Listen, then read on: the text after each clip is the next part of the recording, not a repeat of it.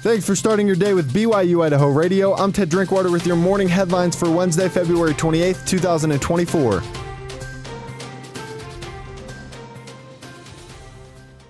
BYU-Idaho student builds a school to give back to his home country. Raymond Stevens shares that being from Sierra Leone, his home country lacks some of the resources that are available in America.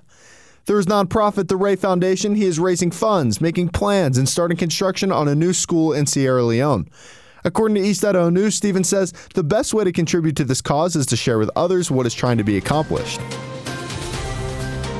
Kane Brown, a popular country singer, is coming to Eastern Idaho this summer. East Idaho News reports Brown will bring his In the Air tour to the Shoshone-Banna Casino Hotel for an outdoor performance on Wednesday, August 21st. Public availability to purchase tickets begins this Friday, March 1st at 10 a.m. A bill in the Wyoming legislature would require voters to have lived in Wyoming for at least 30 days before they can register to vote. According to Wyoming News Service Antonio Serrano with the ACLU of Wyoming, one group opposing House Bill 38 says decisions made on school boards and city halls, the state legislature and Congress affect the lives of all Wyomingites, regardless of their move-in date. He says there's only one way to determine who those officials will be by voting. People move to Wyoming because they love Wyoming. They love the opportunities here. They love the culture. They love the people here, and they want to be part of that. And this is just a way of excluding people from having equal representation at the ballot. The bill would require voters to be bona fide Wyoming residents for no less than 30 days before Election Day, but would make exceptions to vote for U.S. President and Vice President. Those for the bill say HB 38 will protect Wyoming from any outside source that may not hold what they see as the state's core values. Serrano notes 30 days may not seem like a long time, but voters could have to wait years to participate in the next election.